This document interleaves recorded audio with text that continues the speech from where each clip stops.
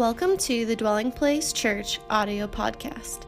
Thank you so much for tuning in to this week's message. We pray God speaks to you today through this message and through His Word. For more information about our church, be sure to visit us on the web at dwellingplacemovement.org. Now, it's time to listen to this week's message. John chapter 12, beginning in verse 23. Beginning in verse 23 through verse 27. But Jesus answered them, saying, "The hour has come, that the Son of Man should be glorified. Most assuredly, I say to you, unless a grain of wheat falls into the ground and dies, it remains alone. But if it dies, it produces much grain. He who loves his life will lose it, and he who hates his life in this world will keep it for eternal life. If anyone serves me, let him follow me, and where I am, there my servant will be also. If anyone serves me, him my Father will honor. Now my soul is troubled, and what shall I say? Father, save me from this hour? No, but for this purpose I came to this hour." I want to teach a message today titled In Between. Will you say that with me? In between. Let me pray. Father, in the mighty name of Jesus, we thank you that it's in that name and the authority and the resources of that name that your church is built. And it's built by you, it's built by your Spirit, and the gates of hell cannot prevail against that which you build. So we're asking that the work of your Spirit would build in our lives today.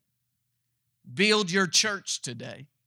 We thank you, Jesus, that you are our freedom. And we look to you. Holy Spirit, magnify him today. Reveal him. Do what only you can do. I acknowledge unashamedly my need for you, sweet anointing of God. In Jesus' name, amen.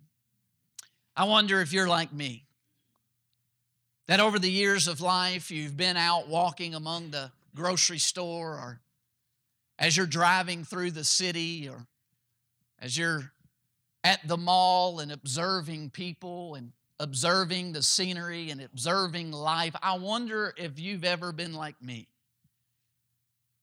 and noticed two major ditches. I have found in the landscape of culture and the landscape of life, and I have found as I've journeyed through life, that there are two major ditches that I have observed.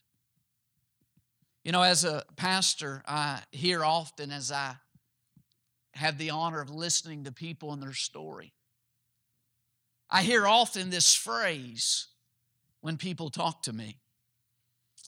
It sounds like this: I am not an emotional person.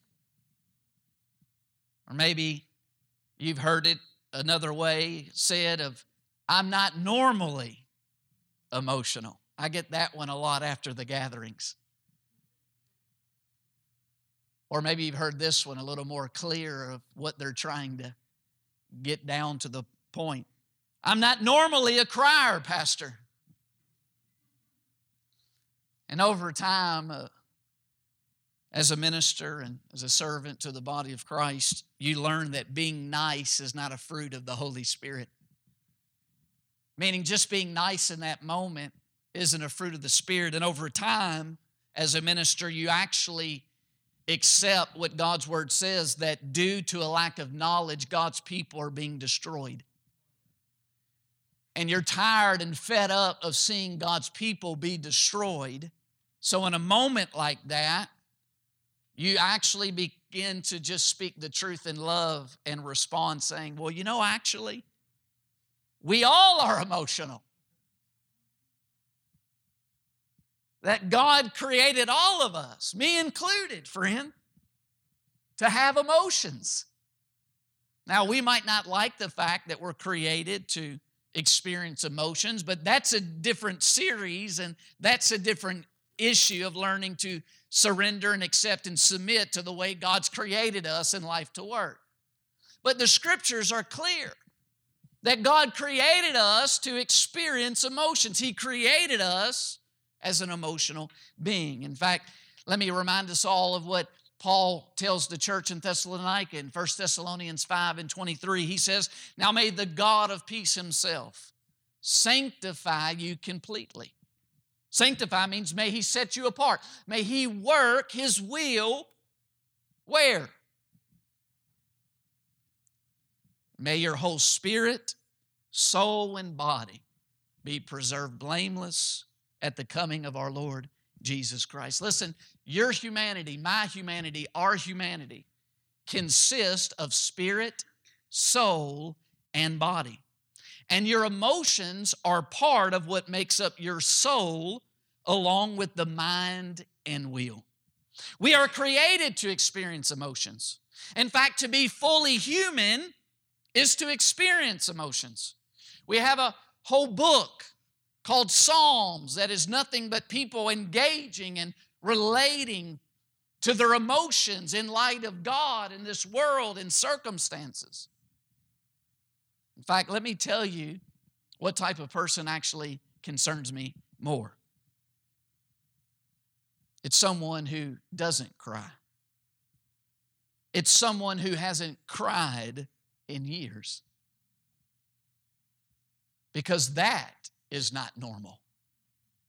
In fact, that is actually biblically abnormal.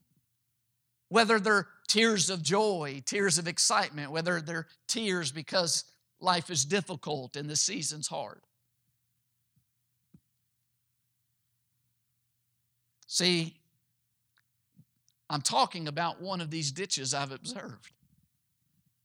It's a ditch called suppression. It's a major ditch that many people find themselves stuck in, of seeking to believe or think that they must suppress emotions. But that's not the way of God, and that's not what we find to encourage and what we're called to scripturally. In fact, I remember when we were planning for relaunch and to relaunch the church in this facility, and I had recently, Michelle and I met new friends in the community, and we were getting to know them and becoming friends, and he wanted to come and help and see the facility where the church would take place at.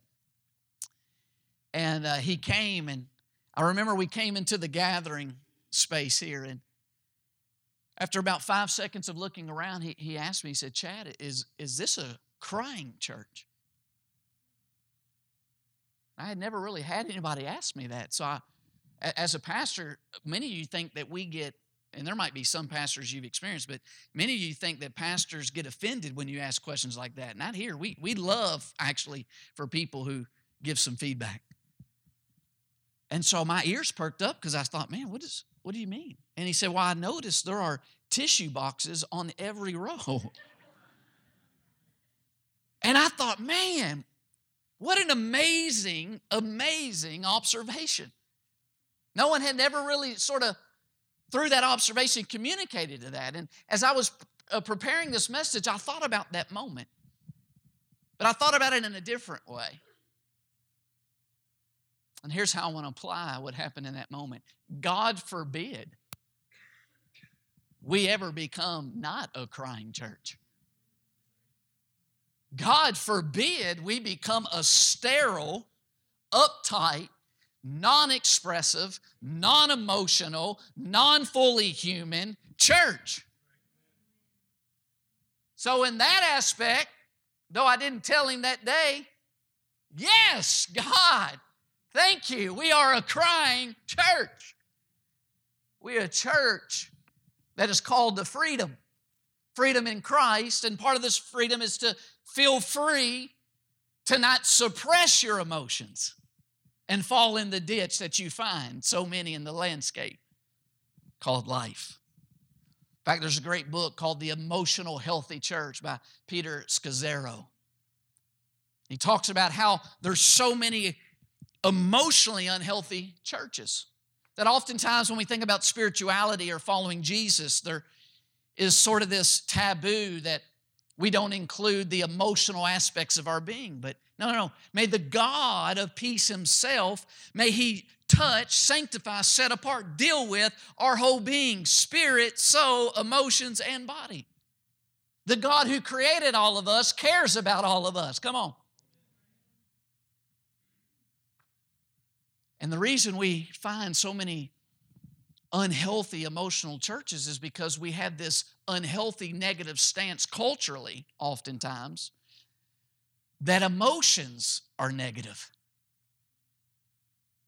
Now, these people that I talked about at the beginning, and as I listen to them and they seek to assure me or assure you that I'm not normally a crier or an emotional person, and they're hesitant at first to acknowledge and accept and embrace our fully human experience called emotions. Normally, what most of them are seeking to do is to inform us that they are not an emotional person. And what they're meaning is they're not one of those kind of people. What kind of people are they talking about? They're talking about the second ditch kind of person. The first ditch is suppression. Do you know what the second ditch is? It's slavery. They're trying to assure us when we see them crying or emotional, hey, now, pastor, listen, friend, I'm not one of those people who are a slave to their emotions, who are always just led by their emotions. See, the first ditch is suppression. The second ditch is slavery. People who are actually a servant to their emotions. They're a servant and a slave to how they feel. Their emotions dictate their actions and reactions, their behaviors, their habits, their response, how they live.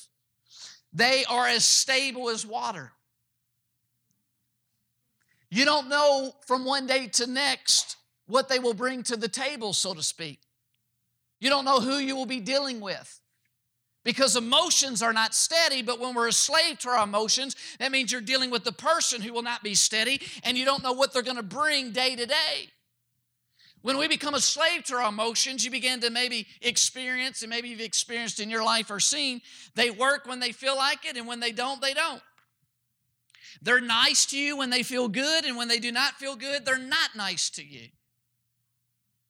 Someone in this negative sense, as an emotional person, someone that is a slave and is led, and their whole life is primarily dictated by their emotions, is a person who finds their primary source of strength or lack of it, and their root for action is their emotional state. You know, there's a song, I've heard bits and pieces of it over the years. It says, I got a feeling that tonight's gonna be a good night. I got a feeling. But my question to the lyricist is, thank God you got a feeling, because I don't want you in the ditch of suppression. But what kind of feeling are we talking about? Because I had a feeling that the party was going to be good and a good night on New Year's Eve 1998, but I found myself in the psych ward hours later. So you got to understand, what type of feelings are we talking about? Did you know that the spirit can feel? It's called intuition. Your inner man, your spirit can feel, can get a feeling. It's called intuition. The body can feel. It's called senses, the 5 senses, like pain and pleasure. But the soul can feel. It's called emotions.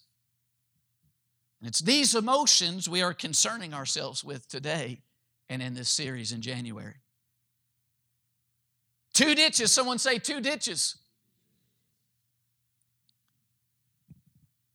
Our exhortation today and our call is not to live in either ditch, but to live in between the ditches.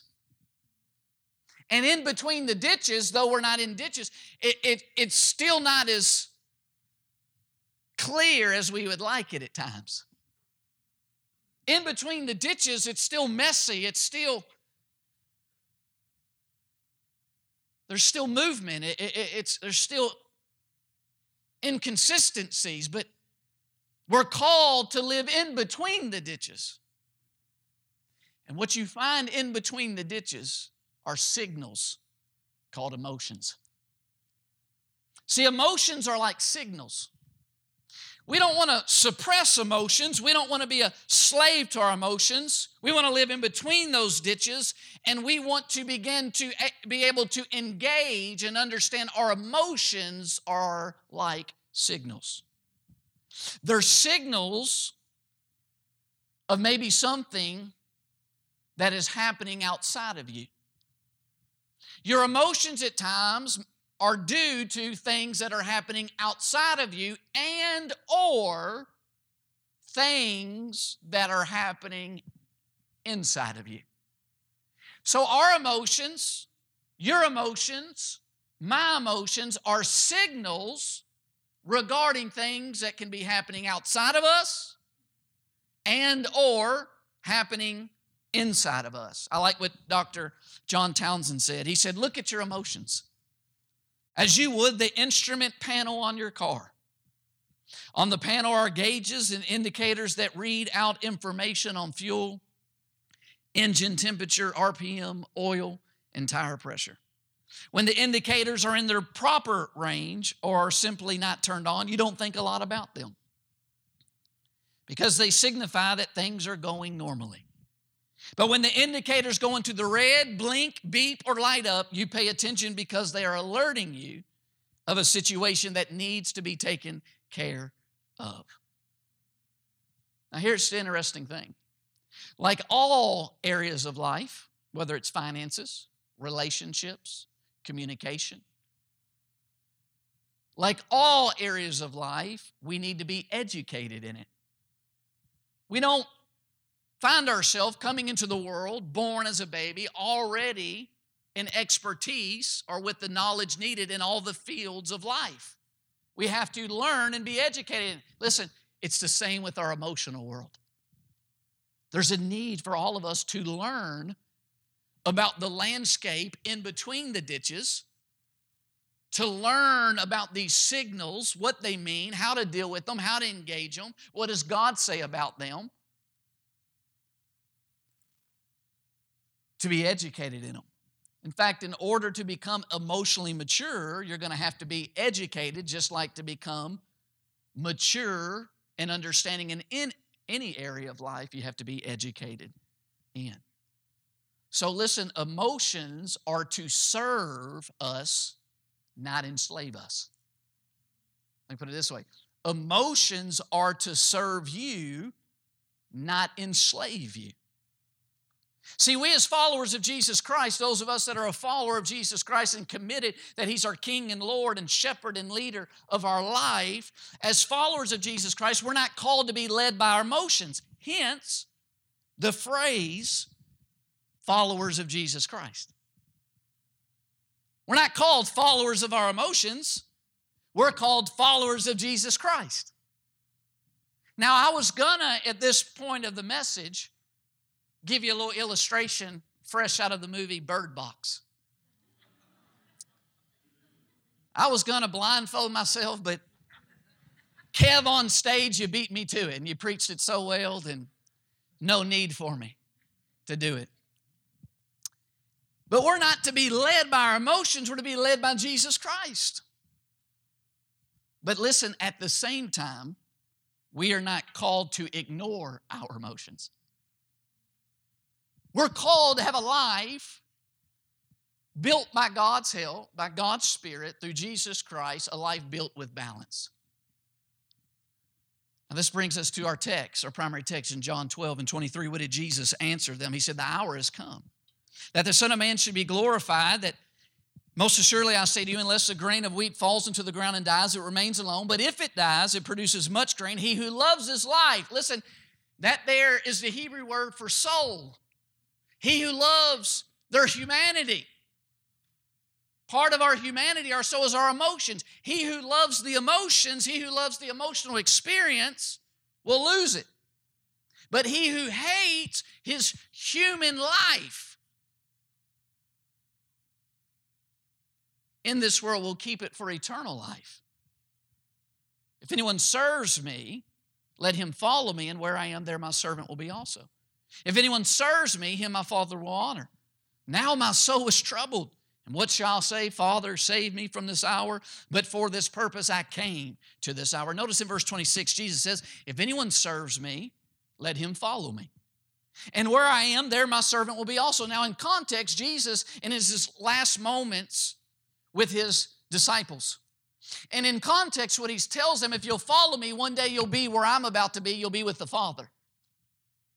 But in what Jesus says, there's other parallels in Scripture and other ways that I could show you this, but I just want to metaphorically preach it to you through this passage, is what he's saying here also is if you serve him and you keep following him, you're going to find yourself following in his footsteps and in his path, which means at some point as you follow him, you're going to find yourself in an experience and in a place emotionally that Jesus was at in that moment. You're going to find yourself in a Gethsemane. You're going to find yourself in an hour where you're in between the two ditches. You're not suppressing your emotions. You're not being a slave to your emotions. But you're here. You'll find yourself at times where your emotions and feelings are afflicted and resistant to God's will. Because that's where Jesus is about to find himself. So he finishes the meal in the upper room and they go to the garden. What it means is if you follow Jesus at some point, you're going to find your humanity troubled with the demands of God's divinity upon your life. That our soul, our humanity, at some point, you'll experience affliction between your soul's wants and your humanity and the wants and the demands of God's divinity upon our life. It means at some point you will find yourself with the choice of holding on to your soul life or dying to it. Holding on to a life that is anchored in your soul, in your emotions, in your own strength, in your own mind, in your own will, or dying to it so that the divine life, the Bible calls a spiritual life, is what becomes the primary source of your daily life. What I'm saying is if you follow Jesus long enough, you're going to follow him right into the places and the steps that the Father led him. You're going to find yourself in a season, you're going to find yourself in a place where your soul is troubled. You're going to find yourself with the choice that Jesus had. We read about in this text, in this hour of his life, the choice to be a slave to emotions or to be served by your emotions. This is where I want to spend the remaining time we have, is in between the ditches. When there's signals going and bouncing, these signals called our emotions, what are some questions to ask ourselves when we're in between the ditches? A great first question is number one, what shall I say? When I'm living in between the ditches and there's signals going off and I'm not suppressing my emotions and I'm not being a slave to my emotions, and yet there are emotions and they're signaling things, what shall I say? Notice in verse 27 of John 12, Jesus said, now my soul is troubled, and what shall I say? Jesus asked the same question in between. In between. What shall I say? Here's three things that you shall say in between the ditches. Emotions do not define reality. Denying emotions is not reality. And there's something deeper than emotions. When you find your life falling in between the ditches and you stay out of the ditches of either suppression or being a slave to the emotions, three things you say is emotions do not define reality. That means by your emotions alone, you can't get a clear picture of what is reality and what's really happening. But also by denying emotions, that's not reality either. But there's something deeper, someone say deeper, than emotions. Notice in verse 27, he continues on, now my soul is troubled, and what shall I say? Father, save me from this hour, but for this purpose I came to this hour. What we see here is Jesus shows us that emotions do not define reality because Jesus' emotions are troubled. He's afflicted. His his soul life is being shaken, troubled. Because you understand when God created us as humans with a soul, our soul doesn't just naturally want to suffer and to die. I know I've met a lot of people that don't like their life, but they sure still don't want to die. Billions of dollars in industries are created and people hoping not to die. So what we see here is emotions do not define ultimate purpose for you and I or ultimate reality for you and I. Because his soul is troubled, but yet he says, but for this purpose. So emotions alone don't define his purpose, his calling, the meaning of life. There's still purpose. There's still something deeper than his emotions. But listen, your emotions can reveal where you and I have placed ultimate meaning on. Listen, our emotions can reveal where we have placed significance on. Our emotions can reveal where we have placed our ultimate fulfillment in and on. When I get an emotion called anger, that can reveal to me where I'm placing significance on. When I experience emotions called disappointment, that can reveal where I'm setting my hopes on. So emotions can reveal where I've placed ultimate purpose, ultimate satisfaction, ultimate contentment, ultimate significance, ultimate fulfillment on.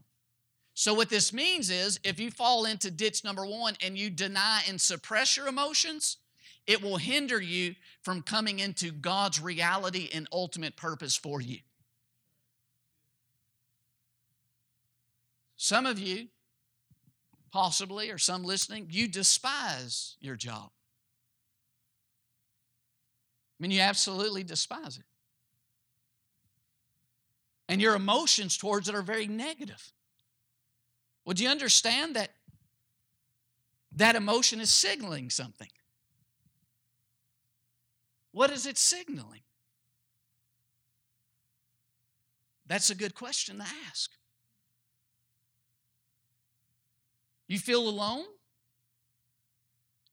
Well, that signals something. Maybe you have put your significance in an unhealthy, a codependent way on another person or persons. And God wants to rid your soul of that dependency. So emotions signal things, and to deny those emotions can hinder God moving you and directing and leading you to his ultimate purpose, significance, and life he has for you. But the other ditch can also hinder. Being enslaved and led just by your emotions will also hinder you from coming to God's reality and ultimate purpose because, listen, you naturally will not want to experience emotions that are difficult. So if God needs to lead us through a process to get us to placing his ultimate purpose and ultimate significance and ultimate experience and experiencing that in our life, if we're just slave to our emotions, we won't continue in the process. That's why so many won't continue with their New Year's resolutions. Because to get what it is they desire, There's going to be some emotions that are the response to difficulty, to tenacity or diligence, or in order to get what it is people desire.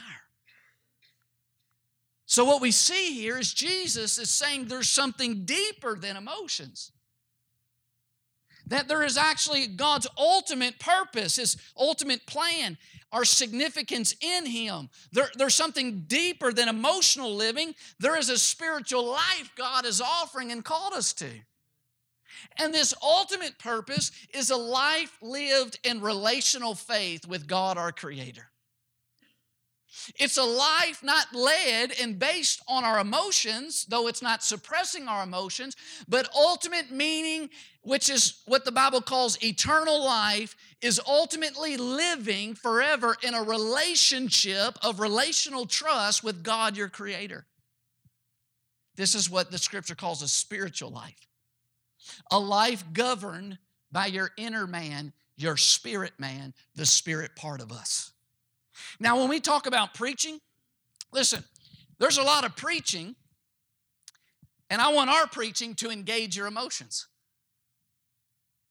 I don't enjoy and say, oh, God, when I spend time in the morning praying, God, I pray today when we gather and I have the great opportunity, Lord, to preach to my brothers and sisters. God, please make them so sterile. God, when they look at me, God, please make them just look just so dead in the face, Lord, just emotionless. God, make it be like I'm in a funeral home, Lord, down in the parlor. No.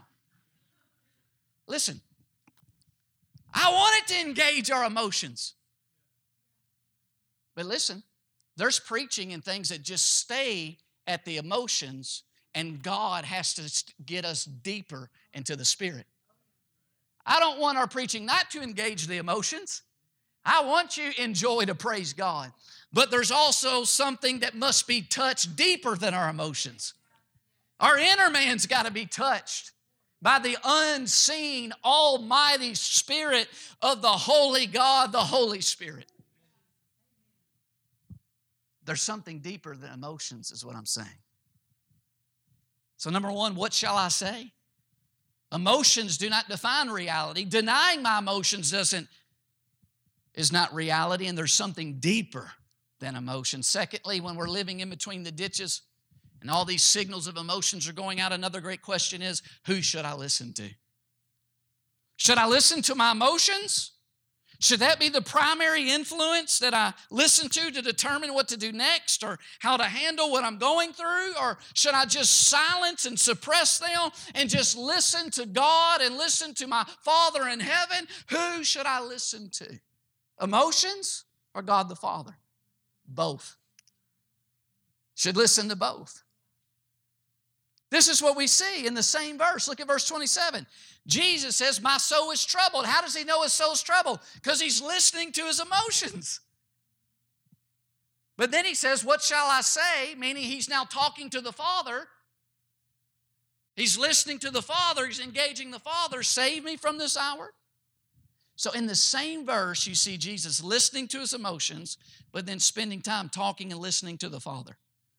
So the answer is, when we live in between the ditches and we don't fall into the ditch of suppression or the ditch of being a slave to our emotions, we're to listen to both. Why? Because remember, when you listen to your emotions, you're listening to emotional signals. For instance, you listen to emotional signal, parents, and you're experiencing care. Maybe we call it anxiety. Maybe we call it concern about your children.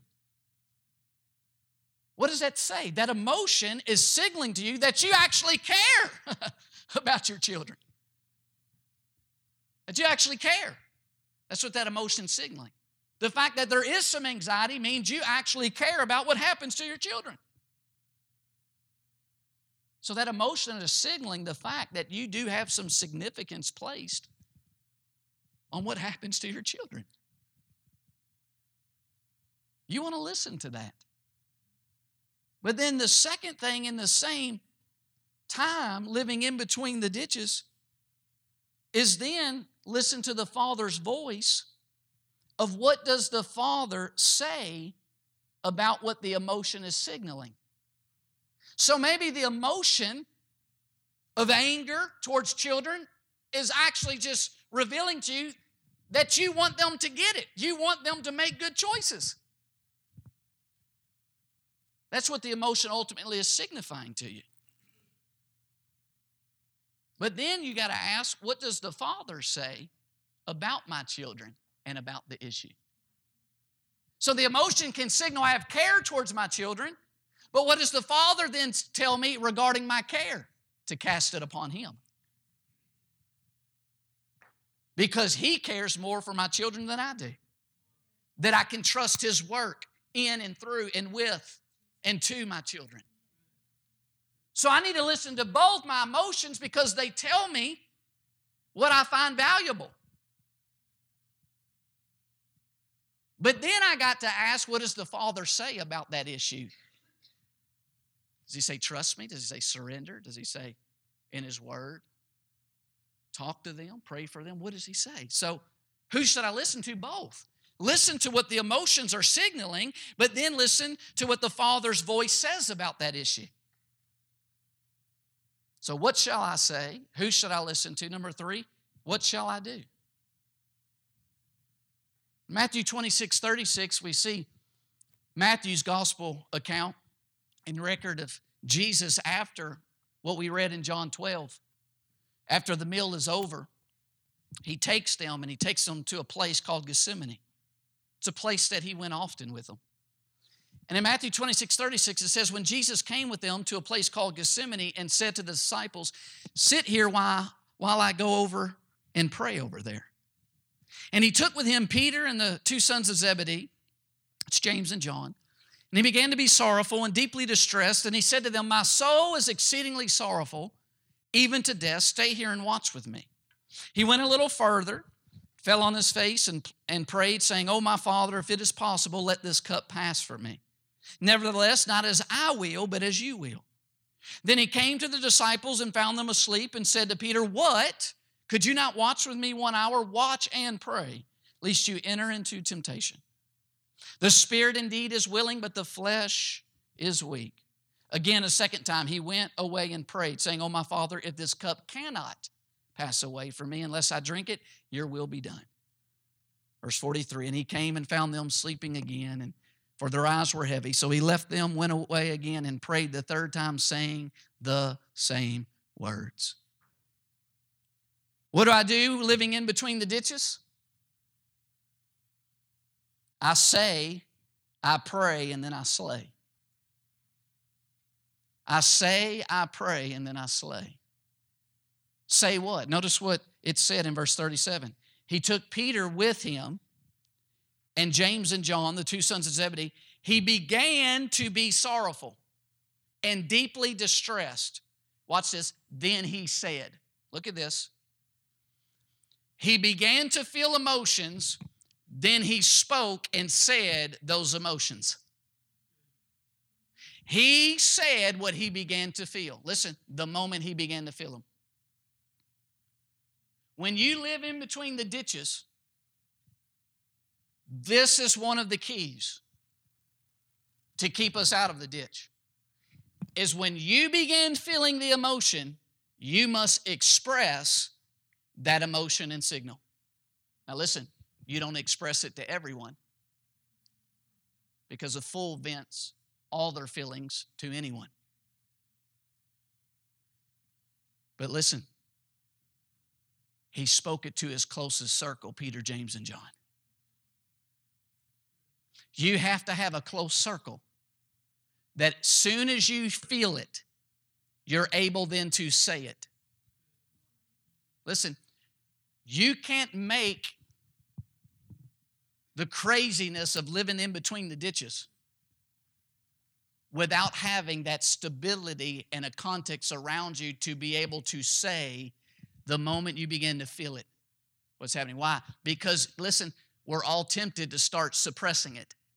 We're all tempted to start denying it. We're all tempted to start backing up and trying to busy ourselves or move on to another issue regarding what we feel. He began to feel it. He said it.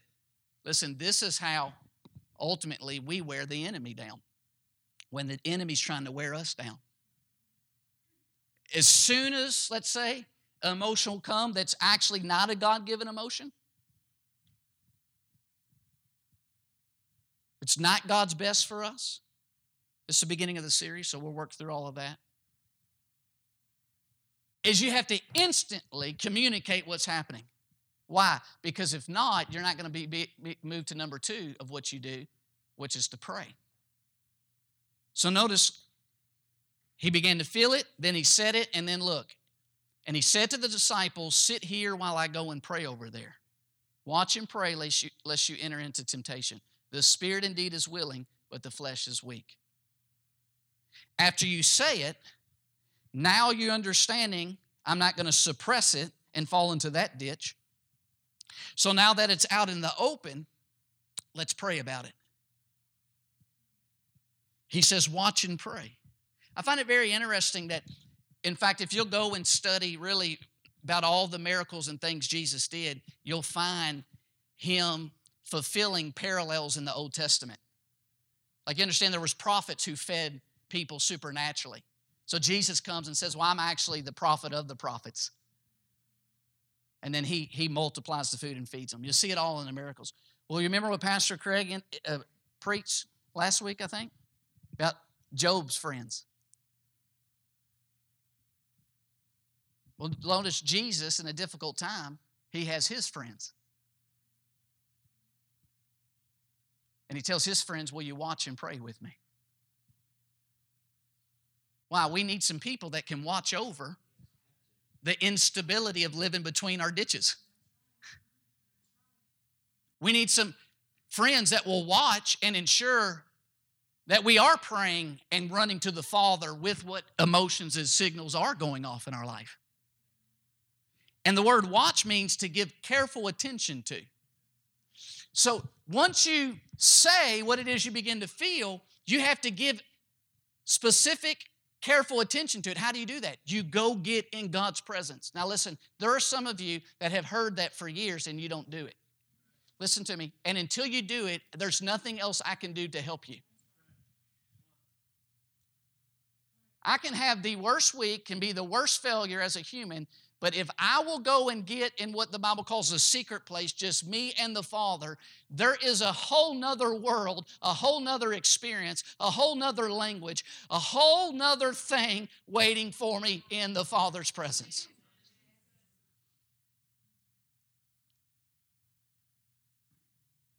But if we suppress or enslaved, we won't then pray. We won't give careful attention to it. Why do you have to pray? Listen, because Jesus said the spirit is willing to move forward, to follow the Lord, to trust him in the season, to hold fast to him, to keep you out of the ditches, but the flesh is weak. So what he's saying is prayer strengthens our inner man. Prayer and spending time with the Father is what opens us up that there's something deeper than even the emotions we're experiencing in the moment. There's another consciousness called spirit consciousness. We're living in between two worlds. The world that's passing away because it's rebelled against God and it is reserved for fire and judgment and it's passing away, and the age in the world to come. And while we're in between, we have to say and pray to get our inner man strengthened, because only then can we do what's necessary to slay. What do I mean by this? Well, look, verse 39, he went a little further and fell on his face and he prayed, saying, "Oh, my Father, if it is possible, let this cup pass from me. Nevertheless, not as I will, you will." Watch and pray lest you enter into temptation. The spirit indeed is willing, but the flesh is weak. See, the inner man gets strengthened after you say and you pray, so that then you have the strength to slay what? The I will. The will of the flesh. The will of having life and doing life dependent just on us and our resources, instead of what God has made possible and given us freely through Jesus Christ. The inner man has to be strengthened to slay The selfish, soulless will that only wants to depend on our humanity instead of going deeper and learning to be sustained by His divinity. As Pastor Craig mentioned when he took up the offering, he basically summarized the verse, greater is He that's in you than he that's in the world. So for me to move forward in the world in God's purpose, I need something greater than just Chad. Well, He's in me, but I have to go deeper to become conscious of Him and His resource. I have to go deeper than my emotions, deeper than what I feel, deeper than I will. See, the flesh is weak regarding God's kingdom, but we think it's strong because we've lived so long in another kingdom. You and I have lived so long in another kingdom that Jesus says our flesh is weak, but we think it's strong. We think it's strong, but it's weak for the kingdom of God. See, what did Jesus say in John 12? That if the outer shell of the grain of wheat is not broken, that's what death means. If it's not broken and if it doesn't die, then the life within it can't come forth and multiply. That outward life, which means a life dependent only on outward information. Get the Bird Box, those of you who've seen the movie, Dependent on what you see, events, what others say, what you smell, what you taste, what you feel, your emotions. That outer life has to be slayed in order for this inward life, called a Spirit-filled life, a Holy Spirit-dependent life, a spiritual life, a life governed by the Spirit of God and the ways of God, to break forth and multiply through you. There's no other way. That's what Jesus says. I think about Israel. If you're familiar with the story of Israel, if not, let me bring you up to speed. Israel was a nation within another nation, and they were enslaved to the nation they lived within. They were a slave to Egypt and Pharaoh, and God delivered and He brought them out of Egypt. He brought them out of that slavery, and He said, I've brought you out because I have a promised land, a place to take you in. The issue with Israel is what happened in between. They're no longer in the world, and in our terms, they're no longer not a follower of Jesus. They're no longer an unbeliever. They're no longer a heathen, whatever word. They're out of Egypt. They're God's people.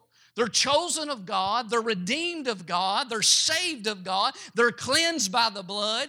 And yet they're not yet in the fulfillment in the promised land of all God has for them. They're living in between.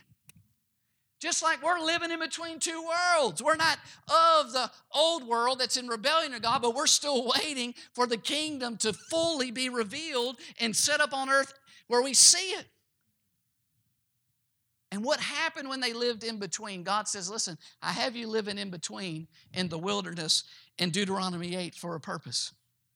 He says, every commandment which I command you today, you must be careful to observe that you may live and multiply. That sounds a lot like what Jesus said. That I want the grain to multiply, but you can't multiply unless the outward shell dies and is broken. God tells Israel, I want you to live and multiply. I want you to go in and possess the land of which the Lord swore to your fathers. And you shall remember that the Lord your God led you all the way these 40 years in the wilderness to humble you and test you. Here it is, to know what was in your heart, whether you would keep His commandments or not. What do you mean?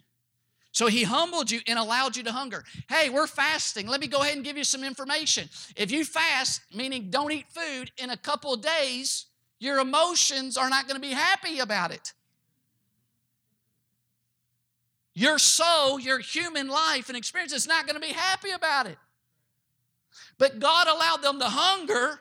He allowed a forced fast so that He could feed them with something different that they never had experienced. To feed you with manna which you did not know. Nor did your fathers know, that He might make you know, watch this, wait a minute, something I didn't know so that I can know. Oh, you knew life emotionally. You knew life based on your humanity. But I have led you in between the ditches to teach you a greater, deeper knowledge of a spiritual life that flows out of my life. A divine life instead of your human life alone.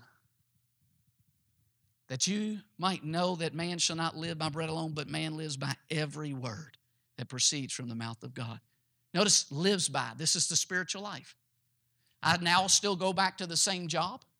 I now still have the same wife. I now still have the same kids. I now still live in the same messed up world. But now I'm engaging it not from my soul life, my own human life. I'm now able to engage it with a spiritual life.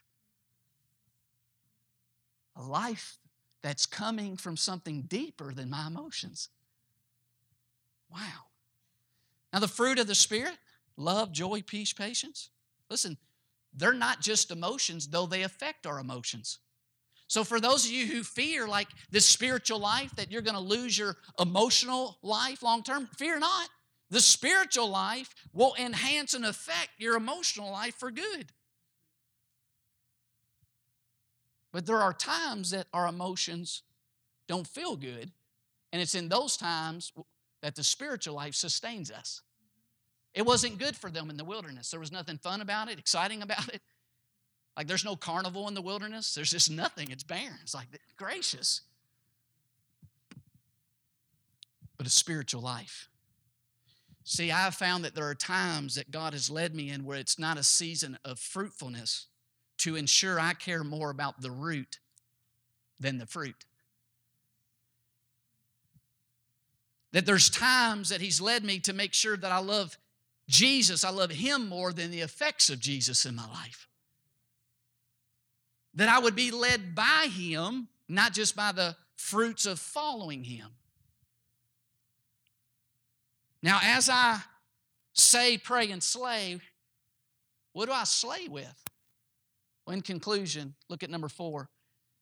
If Jesse had come, what sword should I fight or slay with? I'm ready to slay. I'm ready to cut away this human life based on my emotions, based on my feelings, and I'm ready to live by a spiritual life that I can't earn but is freely given to me by God the Father through Jesus Christ. So how do I start slaying this human life? In Matthew 26:51, Jesus, He's been praying, and Judas and the soldiers come, and suddenly one of those who were with Jesus stretched out his hand and drew his sword. He struck the servant of the high priest and cut off his ear. But Jesus said, "And put your sword in its place. For all who take the sword will perish by the sword." Or, oh, that sounds a lot like what Jesus just told them in the upper room. That if you hold on to your human life, your soul life, your emotional life as being the main source that directs you and informs you and leads you and determines your course of action, then you'll actually lose the life that He has to offer. If you live by the wrong sword, you'll die by that sword, perish. Do you not think that I can now pray to my Father? He will provide me with more than 12 legions of angels. How then could the Scriptures be fulfilled? This, it must happen thus. See, Peter drew an actual sword. Why did he draw an actual sword in a moment when his emotions were out of this world, bouncing like multi-ball in a pinball machine? Because look at verse 32 of Matthew 26, what He said before this. Jesus says, "After I've been raised, I'll go before you, disciples, to Galilee." But Peter answered and said to Him, "Even if all are made to stumble, Jesus, because of you, I will never be made to stumble." Jesus said to him, "Assuredly, I say to you this night, Peter, before the rooster crows, you will deny me 3 times. Peter said to him, "Oh, no. Even, Lord, if I have to die with you, I will not deny you." So said all the disciples. Peter pulled a natural sword because his source for his decisions and his actions was based on his human soul life, what he felt, his emotions, not a deeper spiritual life that only God can give through Christ. The sword of eye, his flesh was strong, but he thought it was weak. But you know, there's another sword we can live by instead of the strength and the sword of the flesh, your own ability and your own energy and your own humanity. There's the sword of the Spirit. Paul talked about it. He said that as believers, we have access now to the sword of the Spirit, which is the Word of God. Is that not what God told Israel? That in between, I've humbled you, there's difficult, it's a wilderness season, that I may teach you and experience a knowing of a different type of life, a life lived by the Word of God, something deeper than the emotions. Oh, if I had the time, I could assure you that I'm just like you, friend, that I experience the range of emotions just like you, that, oh, if you could truly accept, my emotions are just as crazy as your emotions at times. God desires to get us all to a deeper knowing that there is an anchor that's deeper than my emotions. It's the Word of God. It's Jesus Christ. It's Christ within us.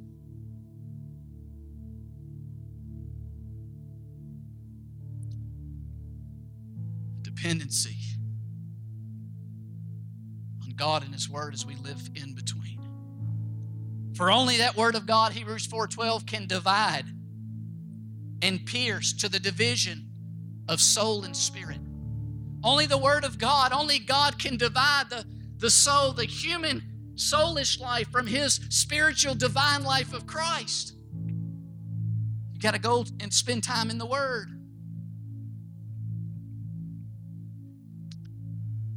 And this sword is a sword of faith. To experience the deeper source that we can live by, His life, it requires a sword of faith. It's like what gets so confused in Scripture when Paul talks about it's not of him who runs or him who wields. What he's saying is it's not dependent on your soul human life to get what God has for you. We have to learn to live by faith. We swing a different sword. And it's difficult for all of us because all we've known is another kingdom and another life that's based on our human life and our human ability. But God invites us to this amazing, deeper spiritual life. But the way is only one way. It's Jesus, and He'll lead us into the same place He found Himself. Troubled, anguished in soul, and yet purpose still was deeper and greater. When I think about slaying and the sword of faith and that, I think about John 12:23 as the band comes. Because Jesus, after that, He answered them saying, the hour has come that the Son of Man should be glorified. Sometimes I wonder in that moment when they're just coming up here to play. Sometimes I wonder in that moment when Peter pulled that sword out, in that moment when it's flowing out of his human life, he's got thoughts and thinkings. Oh my goodness, people are going to talk about how I cut off the ear of the servant.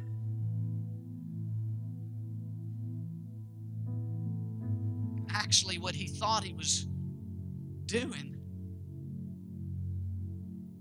it was the opposite, and Jesus then had to reach up and heal, restore what he had just done. What I'm saying is that the slaying is so that ultimately our life is a life that only God gets glorified out of. Because it's only a life that God can bring about. hour has come that the Son of Man should be glorified. Most assuredly, I say to you, unless a grain of wheat falls into the ground and dies, it remains alone. But if it dies, it produces much grain. Death is hard, friends.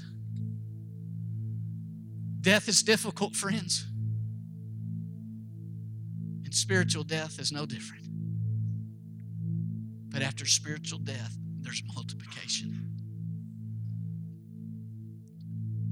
To see the multiplication of believers and leaders in churches, to see our family members and our friends and our coworkers experience a life that we know of, it's always a spiritual death. Then there's multiplication. We glorify happiness. So I always say Happy New Year, not like the most Christ-like year or the greatest spiritual growth year. No, it's Happy New Year's. But that's why goals and turning over a new leaf and resolutions are not fulfilled. Because valuable things in life require things that don't fall into the definition of happiness. Persistence, consistency through difficulty, discomfort, that don't fall in the definition and the framework of happy.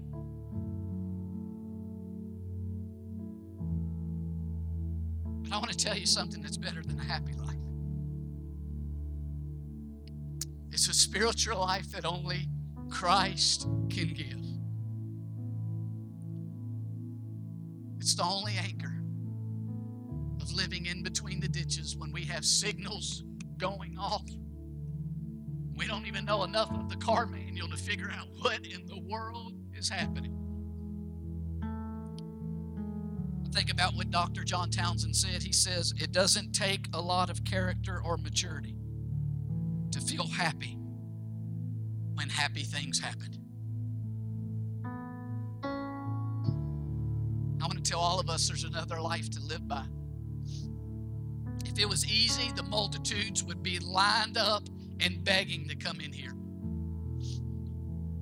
Churches would be filled with people demanding the cross of Jesus being held before their eyes instead of another happy word. But I want to tell you, though the path is narrow and the path is difficult, his spiritual life is worth it. May the Holy Spirit convince you how great of worth that pearl of great price is called Jesus. And how worth it is to see his life be able to multiply through areas in our life. That God being glorified becomes a supreme, supreme desire as we slay the I will, for thy will be done. Thank you so much for listening to this week's message. If you would like more information about our church, be sure to visit us on the web at dwellingplacemovement.org.